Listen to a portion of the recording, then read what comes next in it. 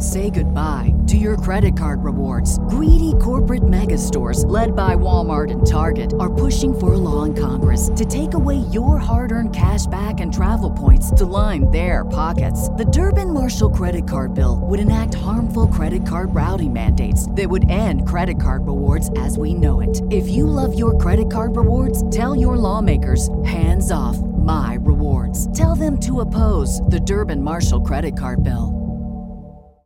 Save big on brunch for mom, all in the Kroger app. Get half gallons of delicious Kroger milk for $1.29 each. Then get flavorful Tyson natural boneless chicken breasts for $2.49 a pound, all with your card and a digital coupon. Shop these deals at your local Kroger today, or tap the screen now to download the Kroger app to save big today. Kroger, fresh for everyone. Prices and product availability subject to change. Restrictions apply. See site for details. You're listening to Tom and Bock on 93.7 The Ticket and theticketfm.com. Word is Texas Tech might be getting closer to firing Matt Wells, whose record is not bad, 5-3, but they are coming off a loss to Kansas State over the weekend. They have also wins over Kansas, Houston, who else? West Virginia. Yeah. That seems a little odd that you would fire a coach at 5-3. Yeah, it does seem kind of odd. I guess it's maybe just overall doesn't look like it's heading in the right direction because he's been there for 3 years. He's been 4-8, 4-6, and now 5-3. I guess they just don't think it's heading in the right direction. Sonny Crumby is taking over as the interim head coach, and he's been their offensive coordinator. He's also the quarterback that helped beat Nebraska 70-10 back in the day. Right. So yeah, he's a really bad good. Husker history there. There you go. So we'll see what happens at Texas Tech, but it's odd that they're firing a coach that's 5-3. Interesting comment about Adrian Martinez by Jerry DiNardo of the Big Ten Network. He was on Early Break with Sip and Jake on Friday. He says, this is a quote. He says, "You've got this guy in a spread offense who touches the ball on every down and is in a position very few quarterbacks have been in a quarterback-centric attack, in a historic program that hasn't won recently.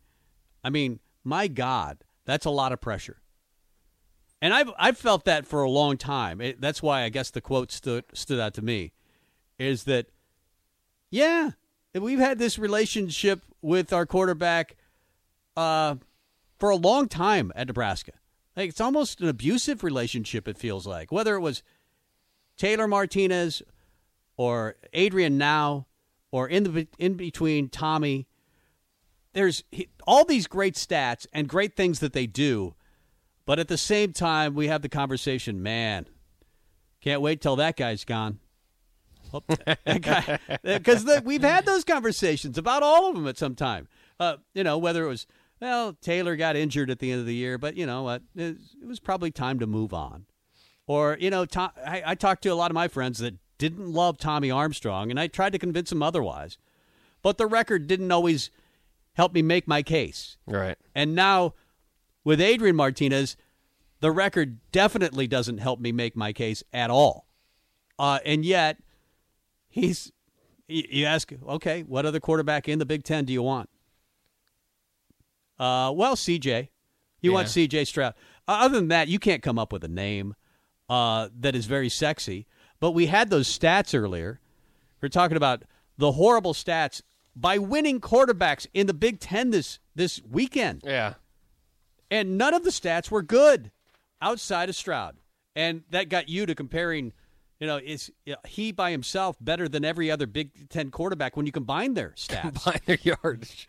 Because, look, as we mentioned, Cade McNamara, 20-27, zero TDs, 129. And you're not going with that guy. Art Sikowski, he had 38 yards total and a pick in a win. You had Graham Mertz throw for 52 yards total. 0 TDs in a Wisconsin win over Purdue, 30-13. You had Minnesota with Tanner Morgan, 8 of 12, 120 yards, 0 touchdowns in a win. And it wasn't close, 34-16. When are we going to get to the point at Nebraska where we don't even notice Adrian? Or maybe you notice him, but you're really focused on, wow, the offensive line played today. They played out of their minds today. Oh, the running back room was great, and we've done that a little. But we're always focused on Adrian and therefore the wide receivers. Well, it's a quarterback-centric offense. So, I mean, a lot of these offenses aren't moving that way. Some of them have tried to, or at times like to air it out if they're behind in games. But, I mean, it's just the same recipe that a lot of these teams have that we talk all day long about, and people get, it's not the sexiest, it's not the it's not the most fun in a modern day of loving offense and touchdowns left and right, but these guys, it seems to work. It seems to be something that works in the Big Ten when you talk about a style of play, and I think that's something that Nebraska might look at.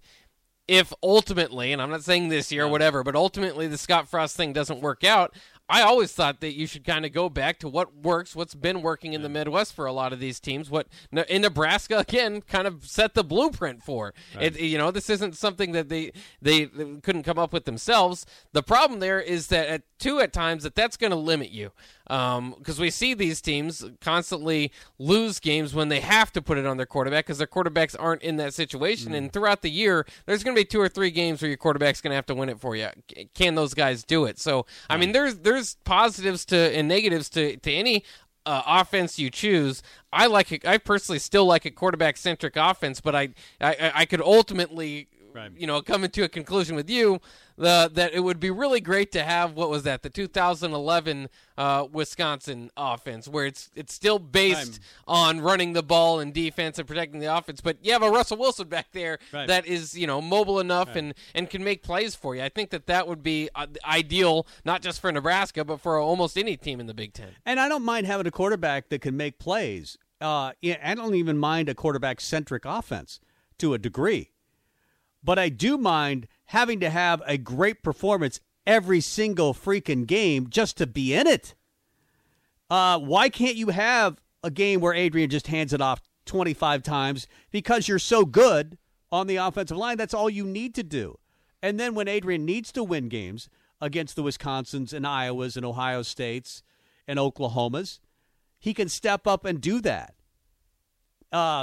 But and Jerry DiNardo's point, I think, was, I can't imagine where Nebraska would be without him because they're mediocre. And the only reason they're in these games is because Adrian is helping them be in in these games.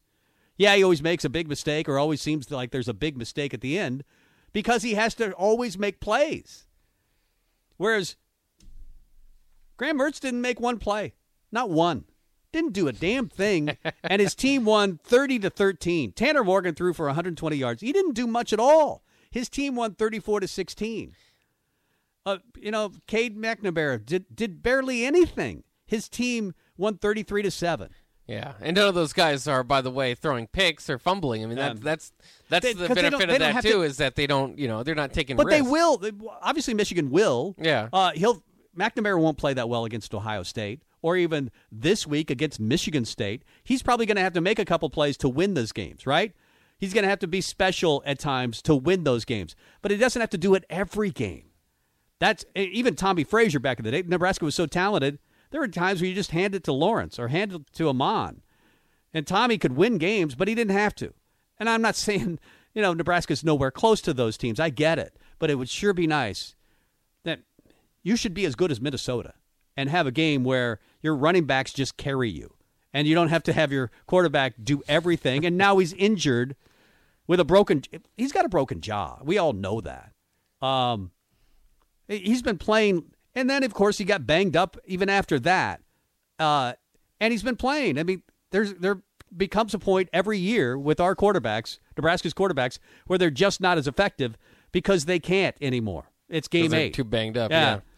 Yeah, I mean, I don't know. It's kind of weird to ask your quarterback to throw for 75 yards instead of 250. But I mean, you have to kind of build into the lead, and it's all based on those game plans. I mean, that's just part of the culture is to kind of grind out those wins. And again, it doesn't make you comfortable a lot of those times. The 30-13s are great, but the 17-13 when you can't trust your quarterback on a 2-minute drill isn't the best. So I mean, there's positives and negatives to any offense that you choose. I agree, and I mean, ultimately, I think that maybe I mean, there are different ways to look at it because with this sort of offense that you're relying on speed and the quarterback-centric offense, you should be able to out-recruit everybody in the division. So maybe that would kind of give you the heads up. But then you can kind of look at the grand scheme of things and just kind of outside of your division is that you're in the middle of Nebraska. It's going to be hard to get too many of the most dynamic athletes to come to Nebraska. So maybe you should follow what everybody else does. And since you out-recruit them there, you should still be able to, use your power and all that. And I know the recruiting thing, that's an old talk now that you're, 5-6 years deep into losing games and you just don't even believe that you're beating everybody in recruiting anymore because you're not developing anybody. But, I think that ultimately it would be nice at times, but it would be just as frustrating. And that's why Nebraska, I think, ultimately left the option offenses because at times when you're down to the 2-minute drill or, you're in one of those close games, you just can't really come back at that time, or you're having a running quarterback throw the ball out there. I like the offense, though. I really like the offense. That's actually I did love the option offense. That's the one thing I've loved about this year, or at least liked a lot, is that they brought back the option. And I don't want to see Nebraska go away from it, but maybe it will be a thing where you just analyze the personnel you have that given year, including quarterback, and you base your offense off of it. 464-5685, this off the Sutter Heyman text line, kind of tells you where the recruiting rankings under Frost, right, have been.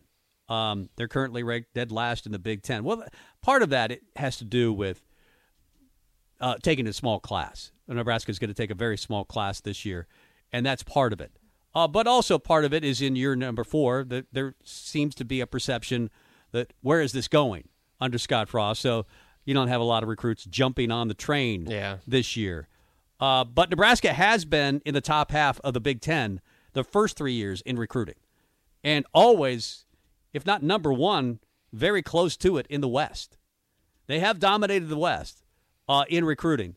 They just haven't done it on the field, and it makes you question recruiting rankings or development. Yeah. Wherever you want to go. You question the recruiting rankings or development. And part of it's just not keeping some of those guys on the roster that, I mean, Wandale is the prized possession of your class. He's gone, then it doesn't do anything for your recruiting ranking. Yeah. So good discussion on that. I guess it ends up with me just defending Adrian to a degree because I think he is a great quarterback. I understand the mistakes have been there at a high level.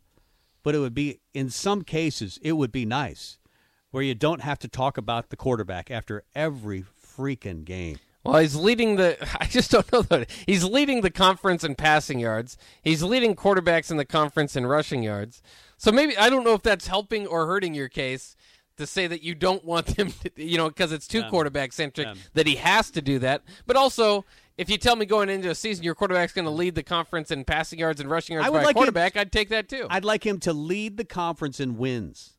That's where I would like him to lead. But is that because he's not? Is that because they put too much on him, or is it because of the clutch factor that's been a problem for him ever? I think since it's been started. Well, I mean, there is not how many quarterback-centric offenses would you say there are in the Big Ten? Ohio State has one. Ohio State, but their talent around C.J. Stroud is so supreme. I thought Michael Penix was headed that way for Indiana, maybe for a while. It hasn't worked out well. In that quarterback's, I don't know that it is. Purdue doesn't run the ball, so that's quarterback centric. Yeah, that's centric, and they're always changing. They're always going between Aiden O'Connell and Jack. So it's not one quarterback centric, but they haven't decided even on a quarterback in that quarterback centric offense. Certainly not really Northwestern. No, Nebraska and Ohio State. Those are the only two. I mean, and Michigan was leaning that way for a couple of years, and now they've gone back to their roots, like. We haven't had good quarterback play, so let's just run the ball and go with a lot of play-action passes off of that. And that seems to be the way, outside of Ohio State, of the Big Ten. This is how we play in the league. Scott Frost talked about a formula for a while. Like, what do you call it? The formula, the recipe. And I thought that's what he was talking about. More ground game. And Nebraska was second, and probably still there, in running in the Big Ten. It's just when they get in the red zone, they can't run or do anything, really. Yeah, and before this last weekend, so I don't know, what changed. I haven't looked at the rankings yet, but they were 15th in total offense.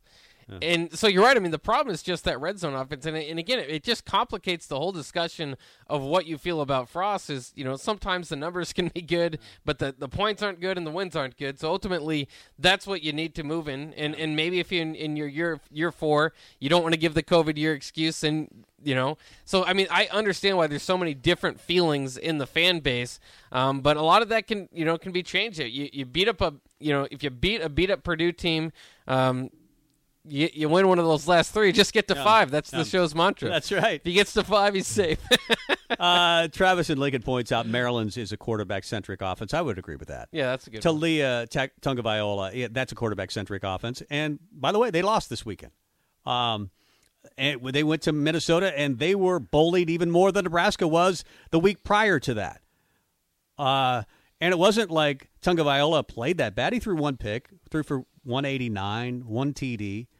But when you put that kind of pressure, and that's DiNardo's point, I think, you put that kind of pressure on a quarterback, on a team that doesn't have Ohio State talent, and Nebraska expectations that go with it, that's a lot of pressure.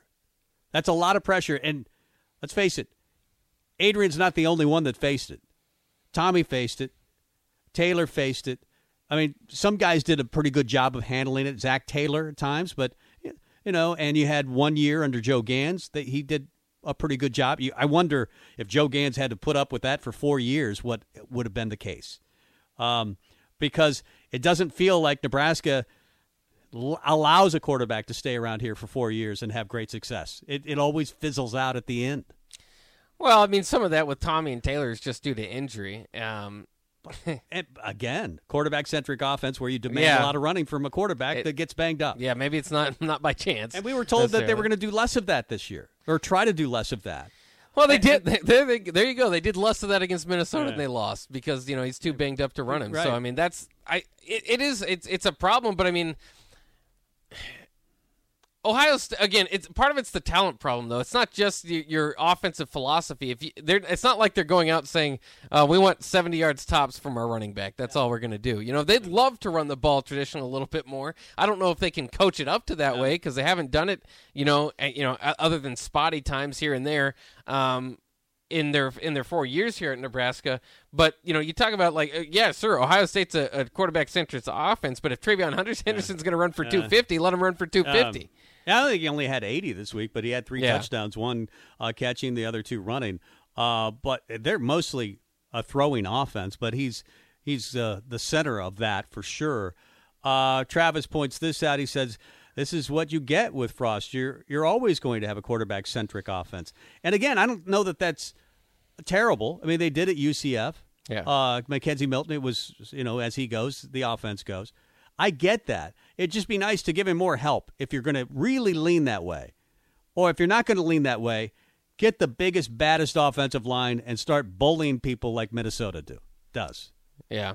And nice. They failed to do both of those. I mean, that's what we've talked about for years is he doesn't have enough help and the offensive line play is not good enough. So, but again, there's limitations on this offense, and it's basically those positions. Yeah. But and although Ramirez coming on pretty well lately, but there's still, again, a top 15, top 20 offense in total offense in the nation. It's just, you need some of these things to all come together. Well, you need a field goal kicker. You need a guy that can hit a 27-yard field goal. You need a punter sometimes when they kick 30 yards in the wrong direction. They really need to figure out this red zone thing. This is, again, it's not just the problems individually for a team. It's the reoccurring problems over and over again. Red zone offense has been a struggle for Scott Frost since he's got here.